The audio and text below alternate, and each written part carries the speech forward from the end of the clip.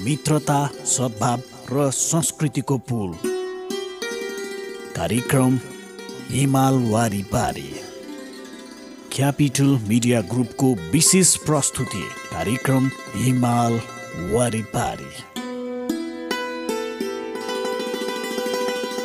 श्रोता नमस्कार। कार्यक्रम हिमाल वारीपारीको आजको यो नयाँ अङ्कमा तपाईलाई स्वागत छ। म कार्यक्रम प्रस्तुता नवराज खर्ती। तपाईँ यस कार्यक्रमलाई काठमाडौँको केन्द्रीय स्टुडियो क्यापिटल एफएम 92.4 मेगाहर्ज, पूर्वाञ्चलको रेडियो सारङ्गी 101.3 मेगाहर्ज, पश्चिमाञ्चलमा रेडियो सारङ्गी 93.8 मेगाहर्जसँगै हाम्रो वेबसाइट cfmonir.com, रेडियो सारङ्गी.com र विभिन्न मोबाइल एपबाट हरेक बिहान 7:30 बजे र यसको पुनः प्रसारण हरेक साँझ 7:30 बजे सुन्न सक्नुहुन्छ। कार्यक्रम हिमाल वारीपारी मार्फत नेपाल र चीन बीचको मित्रतालाई अझ प्रगाढ बनाउने उद्देश्य हामीले बोकेका छौँ। श्रोता, यस कार्यक्रममा हामीले नेपाल र चीन बीचको मैत्रीपूर्ण सम्बन्धलाई दिगो बनाउनका लागि विभिन्न सामग्रीहरू प्रस्तुत गर्नेछौँ। चीनको विभिन्न सांस्कृतिक, भाषिक, सामाजिक, ऐतिहासिक तथा त्यहाँको कला कौशललाई सामग्रीको रूपमा प्रस्तुत गर्नेछौँ। श्रोता, कार्यक्रमको सुरुवातमा चिनिया भाषामा समेटिएको गीत प्रस्तुत गर्दैछौँ।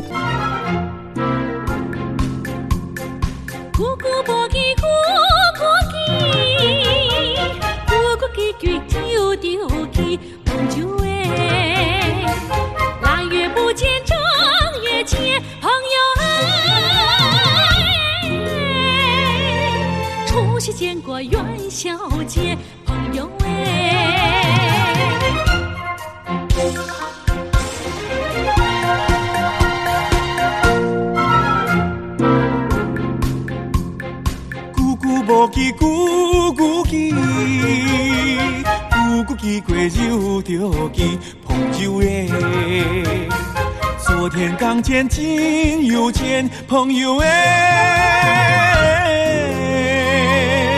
隔壁见过，海上见，朋友哎。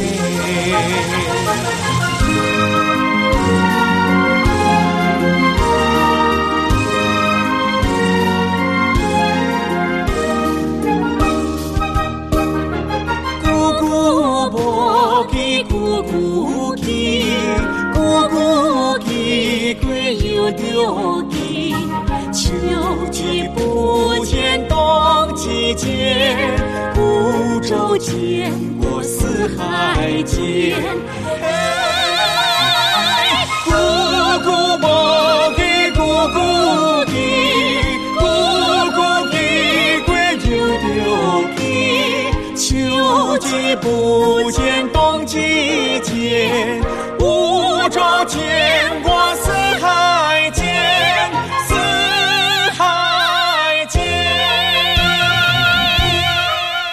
श्रोता, यस चिनिया भाषाको गीत हामीले प्रस्तुत गर्यौं। जुनसुकै भाषाका गीतले हामीलाई एकताबद्ध बनाउन सक्दछ र आशा गरौं चिनिया भाषाको यस गीतले पनि नेपाल र चीन बीचको भावनात्मक सम्बन्धलाई अझ प्रगाढ बनाउनेछ।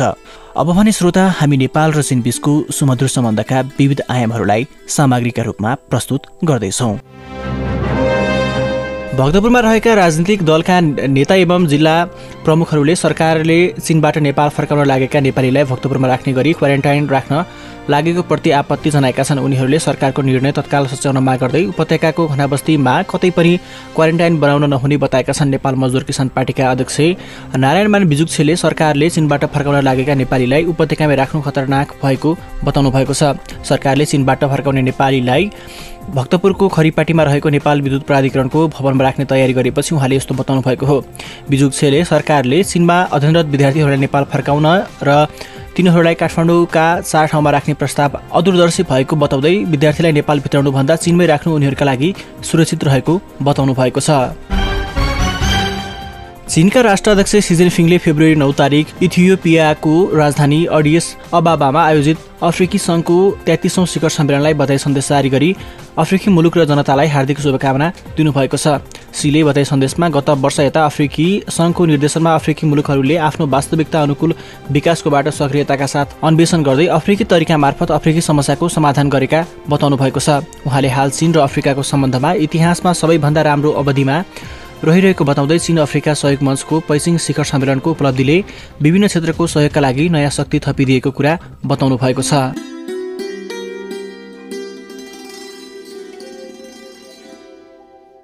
श्रोता तपाईँ सुनिरहनु भएको छ कार्यक्रम हिमाल वारिपारी। अब पालो भएको छ छोटो व्यापारिक विश्रामको। विश्रामपछि पुनः बाँकी प्रसङ्गका साथ उपस्थित हुने नै छौं। मित्रता, सद्भाव र संस्कृतिको पुल। कार्यक्रम हिमाल वारिपारी क्यापिटल मिडिया ग्रुपको विशेष प्रस्तुति। कार्यक्रम हिमाल वारिपारी। विश्रामपछि पुनः स्वागत छ श्रोता। तपाईँ अहिले सुनिरहनु भएको छ कार्यक्रम हिमाल वारिपारी। कार्यक्रम हिमाल वारिपारी काठमाडौँको केन्द्रीय स्टुडियो क्यापिटल एफएम 92.4 मेगाहर्ज, पूर्वाञ्चलको रेडियो सारङ्गी 101.3 मेगाहर्ज, पश्चिमाञ्चलमा रेडियो सारङ्गी 93.8 मेगाहर्ज सँगै हाम्रो वेबसाइट cfmaudio.com, रेडियो सारङ्गी.com र विभिन्न मोबाइल एपबाट हरेक बिहान 7:30 बजे र यसको पुनः प्रसारण हरेक साँझ 7:30 बजे सुन्न सक्नुहुन्छ। कार्यक्रम हिमाल वारिपारीमा हामी नेपाल र चीन बीचको सुमधुर सम्बन्धका विविध आयामहरूलाई सामग्रीका रूपमा प्रस्तुत गर्ने गर्दछौँ। अब भने श्रोता हामी चीनका विभिन्न विशेषतायुक्त सामग्रीहरू प्रस्तुत गर्ने क्रममा छौँ।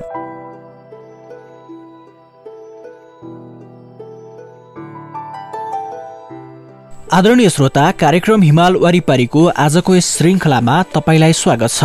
श्रोता, आजको यस श्रृङ्खलामा हामीले थाइवान जलडमरूका दुई किनारा बीचको आर्थिक तथा व्यापारिक अवस्था सम्बन्धी वर्तमान अवस्थाको बारेमा सन्दर्भ सामग्री प्रस्तुत गर्दैछौँ। सन् 1949 देखि सन् 1978 सम्मको 30 वर्षको अवधिमा थाइवान जलडमरूका दुई किनारा बीच कडा सैनिक भिडन्त र तनावपूर्ण सैनिक प्रतिस्पर्धा कायम रहेका कारण थाइवानमा नभएका केही आवश्यक जडीबुटी निकै थोरै मात्रामा मुख्य भूमिबाट हङकङ मार्फत थाइवानमा भित्राउनु बाहेक अन्य आर्थिक तथा व्यापारिक आदान प्रदान आधारभूत रूपमा टुङ्गिएको थियो।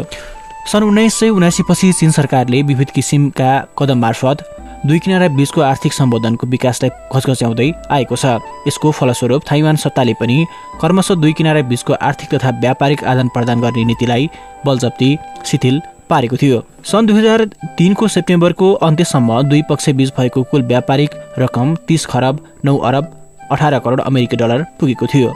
यसमा मुख्य भूमिले थाइवानमा निर्यात गर्ने रकम 48 अरब 89 करोड अमेरिकी डलर पुगेको थियो। अनि चीनले थाइवानबाट 2 खरब 60 अरब 29 करोड अमेरिकी डलर बराबरको माल सामान आयात गरेको थियो। दुई पक्ष बीचको व्यापारमा 21 खरब 1 अरब 40 करोड अमेरिकी डलरको असमानता थियो। सन् 1991 देखि थाइवान चीनको मुख्य भूमिको महत्त्वपूर्ण विदेशी रकम पाउने स्थानहरूमध्येको एक बनेको छ। हाल दुई किनारा बीचको आर्थिक तथा व्यापारिक सम्बन्धको विकासमा देखा परेका आधारभूत विशेषताहरू यस प्रकार रहेका छन्। 1. खास गरी आसपासमा प्रत्यक्ष रूपमा व्यापार गर्नु र थाइवानका व्यापारीहरूले मुख्य भूमिमा लगानी गर्नु। यसमा व्यवसायको स्थापना गर्नु, वैज्ञानिक तथा प्राविधिक आदान प्रदान गर्नु, बैंकिङ आदान प्रदान गर्नु र मानिसलाई तालिम दिने जस्ता विविध किसिमका तरिका मिसिएको विकसित तरिका समावेश छ। 2. उक्त विषयमा थाइवान सत्ताले सीमित नीति अँगालेका कारण दुई किनारा बीचको आर्थिक सम्बन्धमा एकरूपता, अप्रत्यक्षता र असन्तुलन देखा परेको छ। मुख्य भूमिमा आएर पुँजी लगानी गरेका थाइवानका व्यापारीहरूले अर्को तेस्रो स्थानमा आफ्नो कम्पनीलाई रजिस्टर गरेपछि मात्र मुख्य भूमिमा पुँजी लगानी गर्न पाउँदछन्।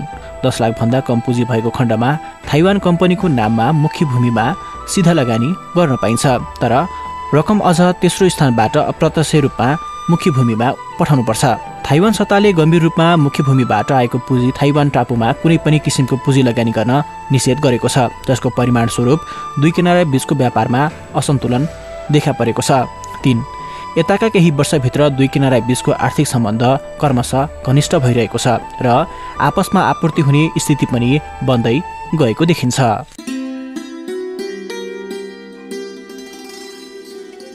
श्रोता, कार्यक्रम हिमाल वारिपारीको निर्धारित समय सकिने लागेको छ। आजको अङ्कमा हामीले नेपाल र चीन बीच भइ गरेका विविध सामग्रीसँगै चिनिया भाषाको गीतलाई पनि प्रस्तुत गरेका छौँ। आजको अङ्क यति नै। भोलिको नयाँ अङ्कमा पुनः नेपाल र चीन बीचको विविध रोचक सामग्रीका साथ उपस्थित हुने नै छौँ। कार्यक्रम अवधिभर सुनेर साथ दिने सम्पूर्ण श्रोता र प्राविधिक साथको लागि विश्व विष्टलाई धन्यवाद दिँदै आजको कार्यक्रम हिमाल वारिपारीको यस अङ्कबाट म नवराज घरती बिदा हुन्छु। नमस्कार।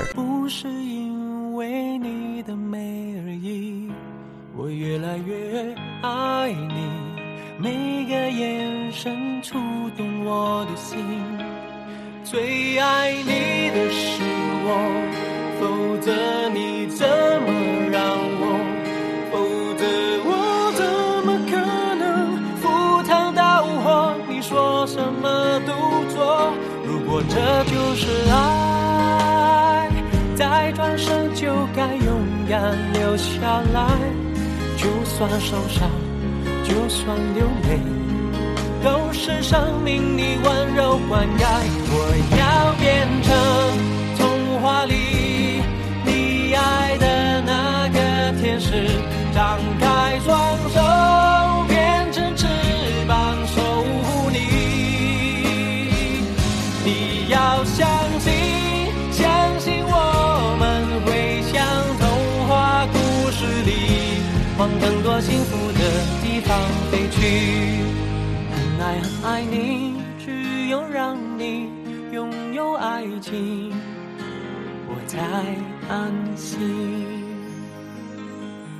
我愿意为你，我愿意为你，我愿意为你忘记我姓名，只要你真心爱与我回应，我什么都愿意为你。